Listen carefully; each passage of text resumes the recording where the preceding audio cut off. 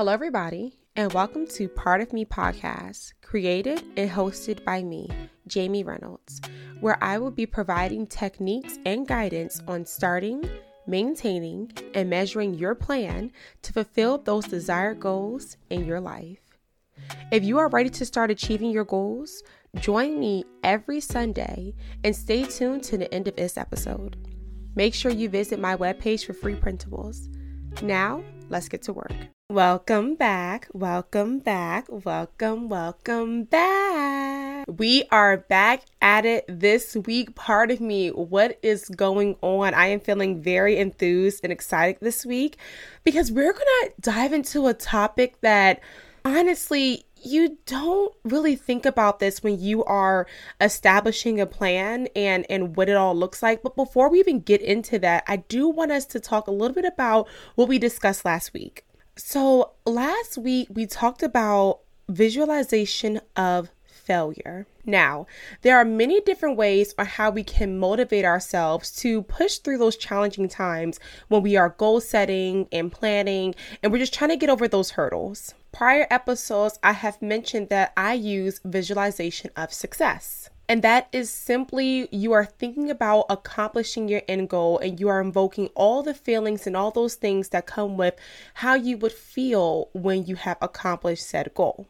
Now, visualization of failure to a degree is of the opposite effect, and you're not thinking about, oh my God, what happens when I achieve it, but you're thinking about what happens if I don't. So you take those, honestly, lack of better terms, negative outcomes, and you feed off of that to keep you going and keep you moving when you're going through those more challenging times within your goal setting process or within achieving your goal. I conducted a poll on my Instagram story asking which one do people prefer or if not even use, visualization of success or visualization of failure. And I was honestly genuinely surprised at the poll results that most people use or prefer the visualization of failure method over success. Now, supporting statistics has shown that visualization of failure is more of a strong motivator than visualization of success. But of course, despite statistics and despite studies and how they come to these results,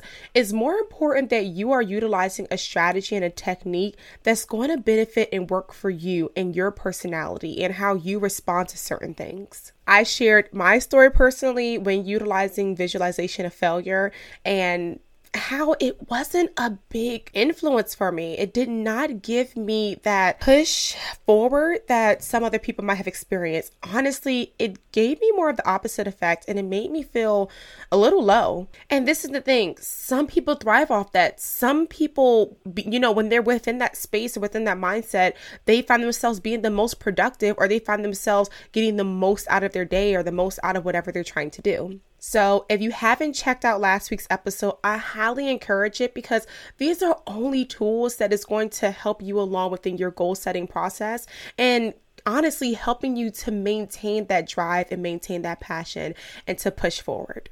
Now, in this week's episode, we are going to talk about skipping step 1. What do I mean by that? Let me get into it now. For the sake of this episode, we're going to narrow down to there being 2 types of people in this world. There are big picture people and detail-oriented people.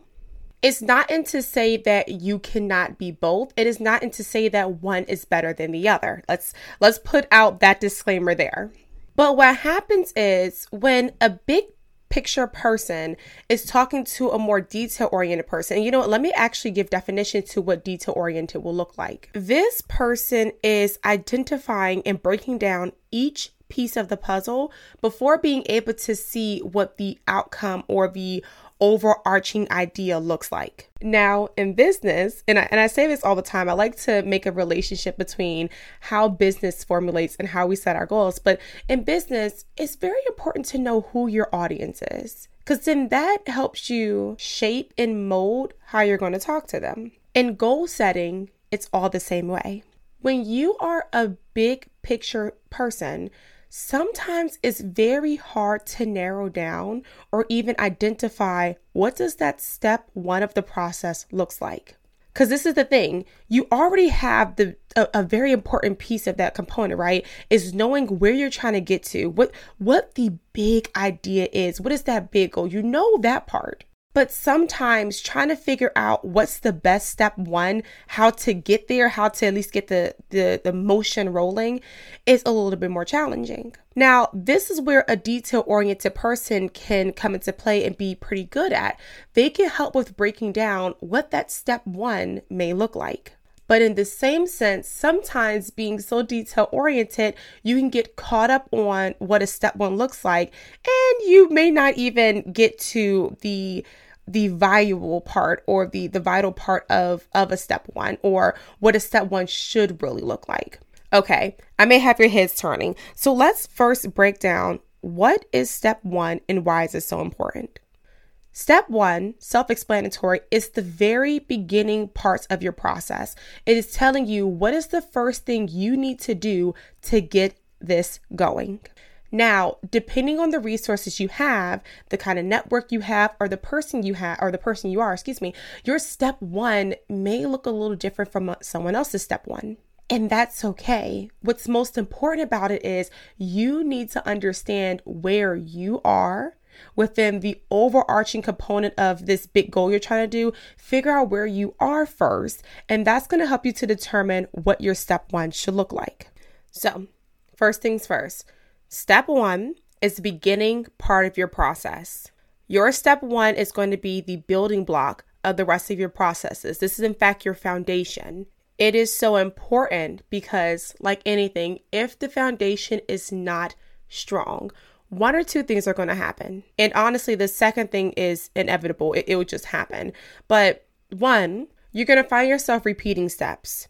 You're going to feel as though that you are putting more effort in repeating and doing in a level of redundancy because you never had a solid foundation to begin with. Two, it will collapse and you'll have to start over. So that is the significance and importance of having a true step one. Next, how do you identify your step one? Now, naturally, when you are looking at the goal that you're trying to accomplish, all these different ideas are going to come to your head. And then depending on the type of person you are, you may feel overwhelmed and it may cloud your judgment on being able to sort and determine what actually is the first step I need to go about doing in order for me to at least just begin the process. Now, for me, I think understanding the purpose in what you're doing is a very good step one to take if you are trying to narrow things down. And your purpose is ultimately, what are you trying to get out of it? I'm going to give a clear example. Now, let's just say that you want to start your own YouTube channel.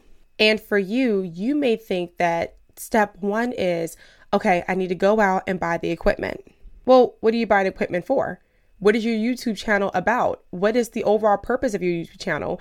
Are you going to just be recording yourself? Are you going to have multiple people on your platform? Are you going to be outside when doing this? Is this one of those one-on-ones, or is it more of an interpersonal thing where you're having conversations with people? What does that part look like? Because that then tells you the type of equipment you need, how much of it you need, if there's a certain type of software you need, because all that falls under equipment. But as you can see there, if you were to do like a spider chart of things, you kind of see where just from this one little component, there could be several variables that are associated with it. But by first sitting down and really understanding the purpose of it all and what you're trying to get out of it, that can sometimes help you focus up and bring some clarity to what is the first step that you really need to do to actually get the ball rolling. And so lastly, how do you set benchmarks for your step ones or your steps in following? This is so important when you are developing the honestly structurally sound foundation for this goal. And again, it all starts within step one, but you have to know, when do you determine or when do you deem a step being complete?